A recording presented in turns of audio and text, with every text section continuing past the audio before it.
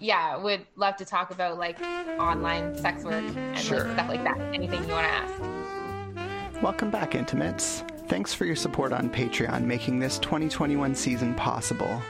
This podcast is about all things intimate: relationships, love, connection, community, consensual non-monogamy, kink, orgies, lovers, and of course, good old-fashioned sex. I talk with old friends and even meet some new ones. I interview people from all walks of life, from recovered addicts to counselors, sex partners to perfect strangers. I'd like to thank my hosts, the Musqueam First Nation, as this podcast is recorded on their unceded ancestral territory, where I was born, where I work, and where I currently live and play. So settle in for an intimate conversation. Have you ever wanted to build an OnlyFans brand or been curious how successful people do it? Well, Alex Owens is here to talk to us about how they started their OnlyFans and how they built their brand and their following and their offerings. Enjoy. Hi, Alex. It is great to be talking with you again. Hello. Yes, it is.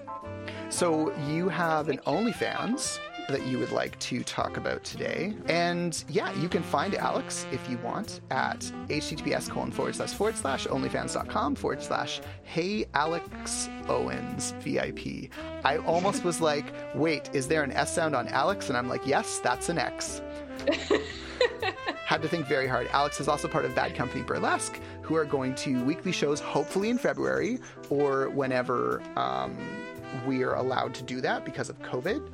And also is part of a BIPOC burlesque / variety collective called Diasporic Dynasty, which is hopefully going to be putting on a show every 2 months. So Alex, tell us all about how you built your brand. I'm super interested to learn. Okay, so how I built my OnlyFans brand from the very beginning. I had 0 followers or anything. So I had like a small, my small like kind of friends following on like Instagram. I had like some following because of my burlesque. So like some burlesque people were on there too. Facebook. I basically like just like messaged a shit ton of people on there. Like, hey, I'm doing this OnlyFans thing. Like, it'd mean a lot if you could check it out, like kind of that kind of thing. And so I think I got like maybe 100 people there just from that. Because I actually have a free page and I have a paid page, and at that time I just had a free page. And so, yeah, like 100 people on my free page, and I'm like, please like my posts, like interact. So it was a lot of like one-on-one, like messaging people like that I knew already. And then I created a Twitter for my persona. I would go to like, porn sites and look at their followers and follow their followers. Oh, smart. Yeah. So I started building my Twitter that way. And I have gotten some people from there as well. I also tried Reddit, but that wasn't super fruitful. I think promoting yourself on Reddit, like takes a lot more time and energy than I had to give. So I just kind of scrapped that. Then eventually I made an Instagram for my persona. And yeah, so that one, I think like the followers, some are from Twitter and then some are from like my personal page and some are from real life stripping that are on there as well. Because it's the same persona that I use for stripping. And most of how I grew my page was through like cross promotion with other creators. So there is a messaging platform that most of us are on, like similar to WhatsApp, with like groups where you can like coordinate that with other people and like kind of do that. So during the pandemic, I had like a lot more time than I do now. So I started doing that like pretty hardcore.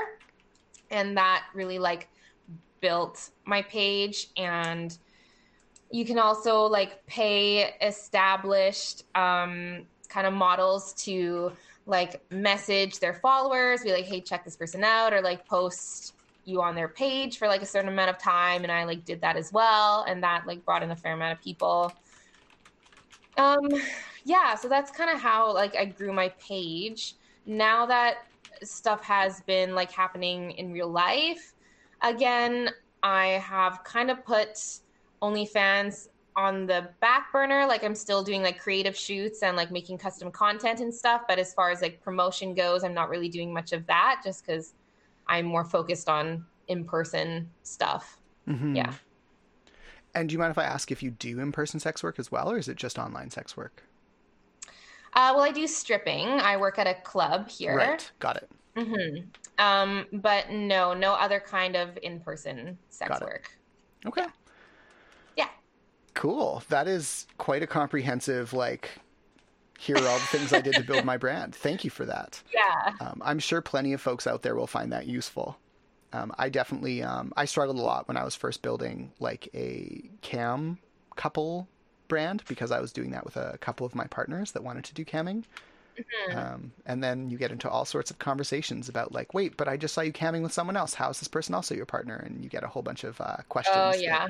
Which turns into how do I do that? And like, how do you get educated for that? And also turns into like, you know, people trolling you and being angry at you that you're doing this and that you're betraying these beautiful, wonderful people. And I'm like, I love these beautiful, wonderful people. But yeah, so that gets interesting. But yeah, go ahead. Something that I forgot to mention, like that messaging platform for anyone's listening who like wants to grow their OnlyFans, it's called Telegram. I found some of the groups on there like through YouTube. So like YouTubers that are like, hey, this is how I started my OnlyFans. And some of them have like groups on there. So yeah, that's something you can do.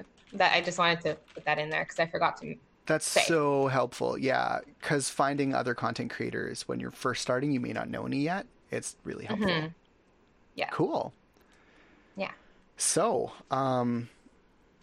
finding direction. We were talking about like manifesting stuff, like trying to set an intention or like a goal and then having that present in your life and moving towards that goal. I'm curious if you could talk more about like how you've been using this year essentially to do more soul searching and figure out where you want to be.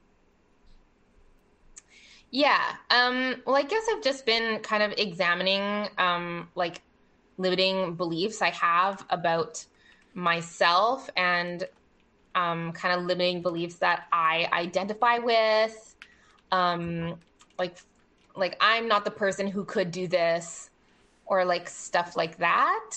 And just realizing that like I can be whoever I want to be. Yeah, I forget what I'm talking about.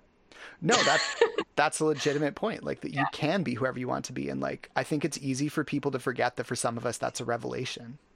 Yeah, totally. Sorry, my partner just came in. Hi. Okay, I'm back. Awesome. So yeah, limiting beliefs. Are you doing any like discovery of those limiting beliefs like with a counselor, or are you doing it mostly like on your own? Mostly on my own.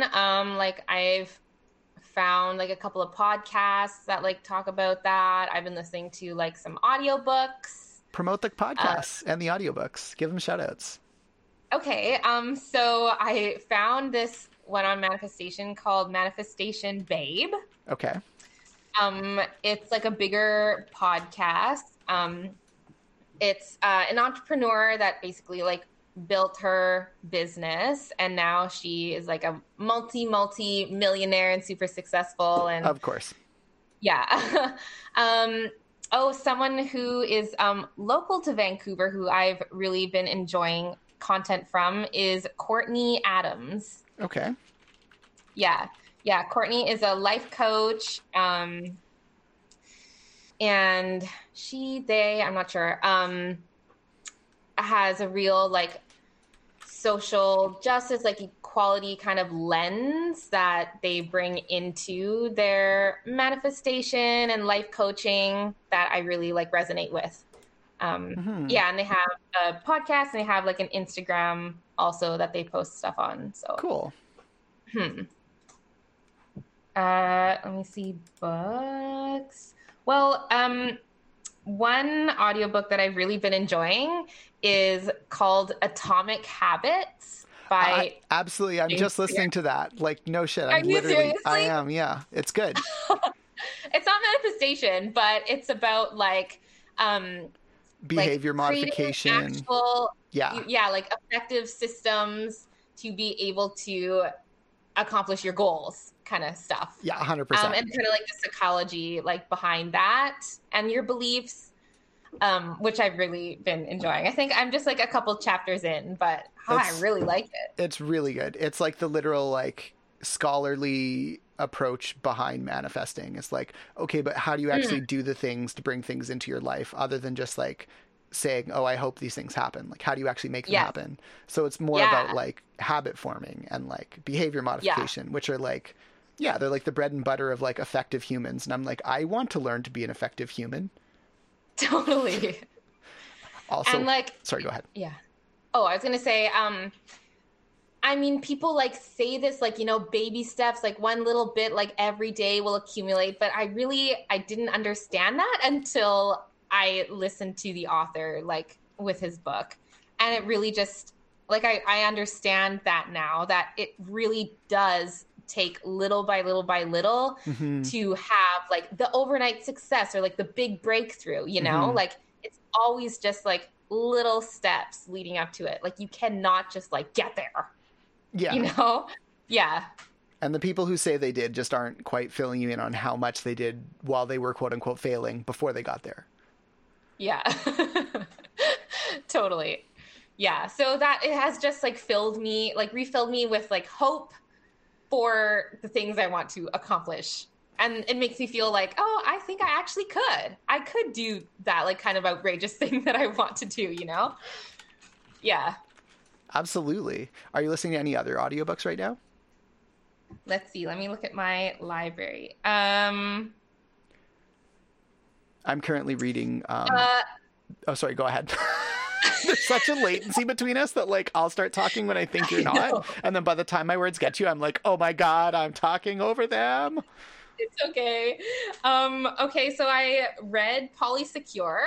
Very good. I love Polysecure. Oh my God. Oh, isn't it so good? So good. About the attachment styles and stuff like that. Yes. Like secure attachment. Oh, so good. I want to reread it like a few times. I'm like, this is information that I need to 100%. Yes. It's so good. I would say Polysecure is probably in my top 5 of books I've read over 2021. I would put it up there with like, oh God, I would need to look at a list to properly, because I don't usually rank them, but no, it is. In fact, I would say Polysecure is probably in my top 3 because it's such a significant relationship book for me. Yeah. And it's like, it really was like very validating. Yes, it was totally. And I've also just had so many experiences with like half-baked attachment theory where like people are trying to like, well, because that's like, for lack of a better term, it's like some person, usually a femme, writing a blog about attachment theory with a huge monogamous slant to it. And like, talking about nurturance culture, it's like, yeah, like when I hear an assigned male at birth person talk about toxic masculinity and nurturance culture, I'm there for that. But it's kind of like, I don't know, it's pretty challenging as a gender non-binary person to listen to femme after femme after femme after femme say the same things about nurturance culture. And I'm kind of like, it doesn't always land authentically for me. Like, obviously, toxic masculinity is something anyone who's been a victim of it can talk about, which is everybody in society. But when it comes to like what the solution is, it always feels better when like the call is coming from inside the house, if that makes sense. But then you run into the problem that like AMAB humans are often socialized as men and often do not do emotional labor. So that leads to like really interesting problems. So whenever there is an AMAB human talking about it, I'm always careful to listen. What were we talking about? Wow, ADHD is the worst. It's okay. You're just talking about like audiobooks. Polysecure. I got it. I raised my hand. Oh, yeah. So attachment theory, right? So you get all these people blogging about like, oh, attachment theory is so amazing, and like posts keep going like, or like a few years ago, all these posts about attachment theory kept going viral. People were like, wow, this is like so groundbreaking, and I'm like, this is just basic attachment theory over and over and over again, and like that's great that people are discovering it over and over and over again, but also like so much of it feels so monogamous and so like it's applicable to me, but there's so much monogamy tainting what's being said. And I felt like Polysecure is the first book that was like, taint. Yeah, there's a reason we're friends. But yeah, so this was the first book where like a proper trained professional was like, hold up, let's unbundle monogamy from attachment theory and just talk attachment theory as it applies to anything, including non-monogamy. That's so interesting that you say that. That makes a lot of sense. But like, honestly, all my exposure to attachment theory is like through a polyamory lens, through like Facebook groups being like, oh my God, this book, or like stuff like that. Amazing. I'm so happy for you. It must be nice. Thank you. I'm happy for you, genuinely, and glad you've had that experience. Thanks. Okay, so Polysecure. So you read Polysecure. You read Atomic Habits. Yeah. I read this one like recently called Boundaries, where you end and I begin. Amazing. Like no shade, but it was hard to kind of listen to the narrator just for like my personal likes, I guess. But the information was like very good, especially for like someone like me who didn't really get an introduction to like healthy boundaries as a child. And I'm kind of having to like learn about that now. There was like some kind of basic stuff in there, but then there was also some like less basic stuff and like practical ways to enforce your boundaries, and it was also validating. So I felt like that was something that like it was good for me to have read. Yeah. What else? When the Body Says No by Gabor Mate. Have you read that? Or listened? Yeah. It's on my reading list, definitely. In fact, I think both of those, one of those is on my like Audible reading list, and one of those is like ready for me to read, When the Body Says No, but I haven't gone into it yet. Fascinating. Yeah, Gabor Mate is pretty cool. He has a lot of content on psychedelics and how they can help with like therapy and treatment. But we're going to talk about that in a different episode, but yes. But we will have to talk about that. Yeah, those are kind of like my recent ones. Cool. Yeah, that's super rad. I kind of oscillate between doing nonfiction and fiction. So I'll start out and I'll do like Atomic Habits and Polysecure, and then I'll be like, oh my God, I feel so like exhausted from this. I need a break for stories. So I recently started into N.K. Jemison's The Inheritance series, which is more fantasy in my opinion. I'm just going to make sure that I did get her name correct. It is N.K. Jemison.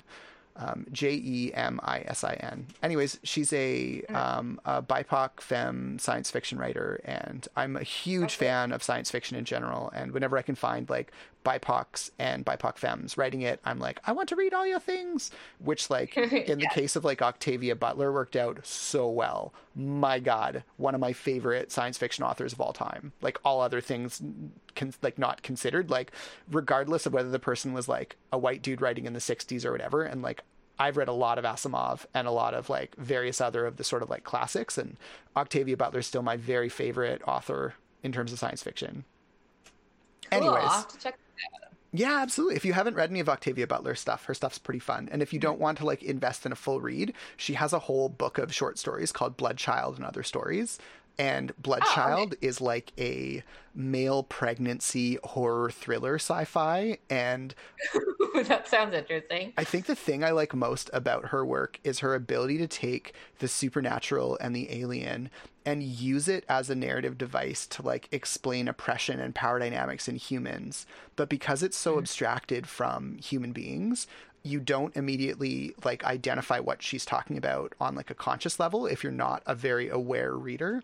So for me, reading through it as like, herpy derp derp derp, I like read through it and was just like, but that was an amazing story. And then like, for me, it's what's called fridge logic, which is like, if you're unfamiliar with the term, it's like when you watch a movie and you watch the movie and you're like, that was a good movie. And then you go to the fridge to get like another beer or another drink or whatever. And then you go, wait a minute, everything you think from that point onwards is called fridge logic. So the idea is writers don't need... Like about the movie. Right.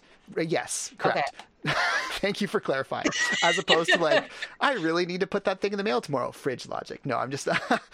So what happens is writers will write stories that are closed enough in terms of loopholes that you don't notice them while you're watching. And as long as you can enjoy the art as one piece, it doesn't really matter if none of the rest of it makes sense. For me, I'm a really analytical viewer. So like, I'll be like, oh, I wonder why they made that choice of color, or like, wow, that was so cool how the director of photography did that, or like, I really like this like one reaction this actor had. Like, I'll really be actively engaged with the stuff, and like, it makes for a unique viewing experience that only some people are suited to, which means if you don't like the person next to you having reactions to stuff, please don't watch things with me, because I apologize in advance that I'm one of those humans and I'm going to make your viewing experience terrible. It's just how I watch things. If you like digesting the crap out of things and talking about them, then yay, hooray. But okay, noted. Yeah, so fridge logic is what Octavia Butler uses, but in like a totally different way. She makes all these things like kind of come into your head about the story after you finished. So you enjoy the art for what it is, and then afterwards you're like, oh, the way that like Parasite was like embedding its young inside of this boy's like flesh was really like it's kind of like an analog for pregnancy and like being fertilized, and like how that would feel if that were non-consensual, and like not that you could ever communicate that, right? Because like, I'm not trying to say it's an identical like one-to-one. I just mean to say that like, if to try and get an AMAB person to think about what it's like to be pregnant is like, I can't even imagine how difficult that is for femmes who want to have that conversation. But it's super neat that there are these works out there to talk about, you know, misogyny and racism, and they're bundled in such a way that, you know, even, you know, AMAB folks like myself can access them and go, oh wow, I'd never really thought about it like that. So that's why that's why I'm in love with it. Cool. It's like the work does the emotional labor for you, so you don't have to. Oh, nice. Love that. Anywho, I'm sorry, I just went on a random rant for like 4 minutes. Anywho. Now we're back to our regularly scheduled Alex programming. Yes. So yeah, did you have any more comments about like limiting beliefs or like finding direction or like works of art that sort of like pointed you in the right direction? Because I'd love to hear about that if you have some suggestions. Well, I guess like something that just popped up was like, I don't know if you saw, but like Rihanna's like Savage Times Fenty like fashion show. Okay.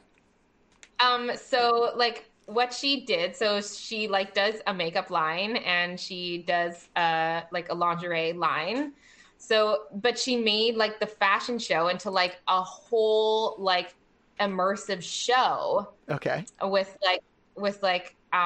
lots of dancers, like crazy choreography. Cool.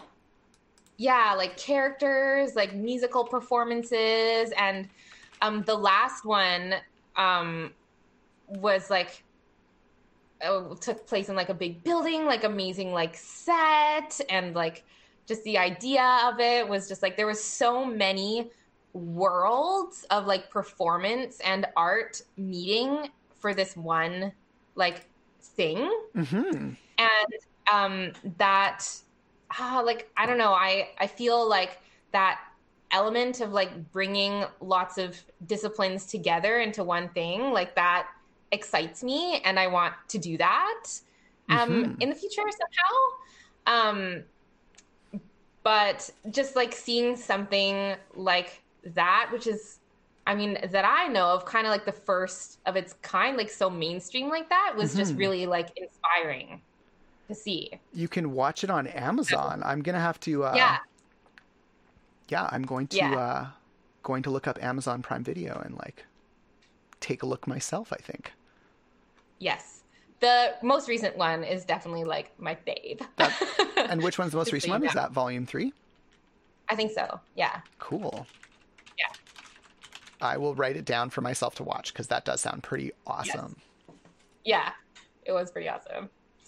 So yeah, I guess that just ties back to like limiting beliefs, like not knowing like where to start, or like if it's possible, just like start with stuff that like you like and like put them together. Yeah. Awesome. Well, thank you for being on another episode of Intimate Interactions with me, Alex. So how did you like it, Intimates? Discuss your ideas with the community at facebook.com/IntimateVictor, or tweet me at IntimateVictor, or follow my Instagram, you guessed it, at IntimateVictor. If you can spare the cost of coffee to help the show keep going, head to patreon.com/VictorSalmon. We hugely appreciate your help to continue making intimate conversations for you and yours. If not, you can always help other intimacy nerds find the podcast by leaving us a review anywhere online, especially iTunes. Or you can just tell a friend. The opening music is on hold for you, made of algorithmically generated notes and chords, and played by an AI-rendered saxophonist. The closing music is Gymnopédie No. 1 by Eric Satie. Both are provided royalty-free, courtesy of Kevin MacLeod at Incompetech.com. Thanks so much for your time, and may your most important relationships be filled with the intimate, rich interactions you crave. Be well.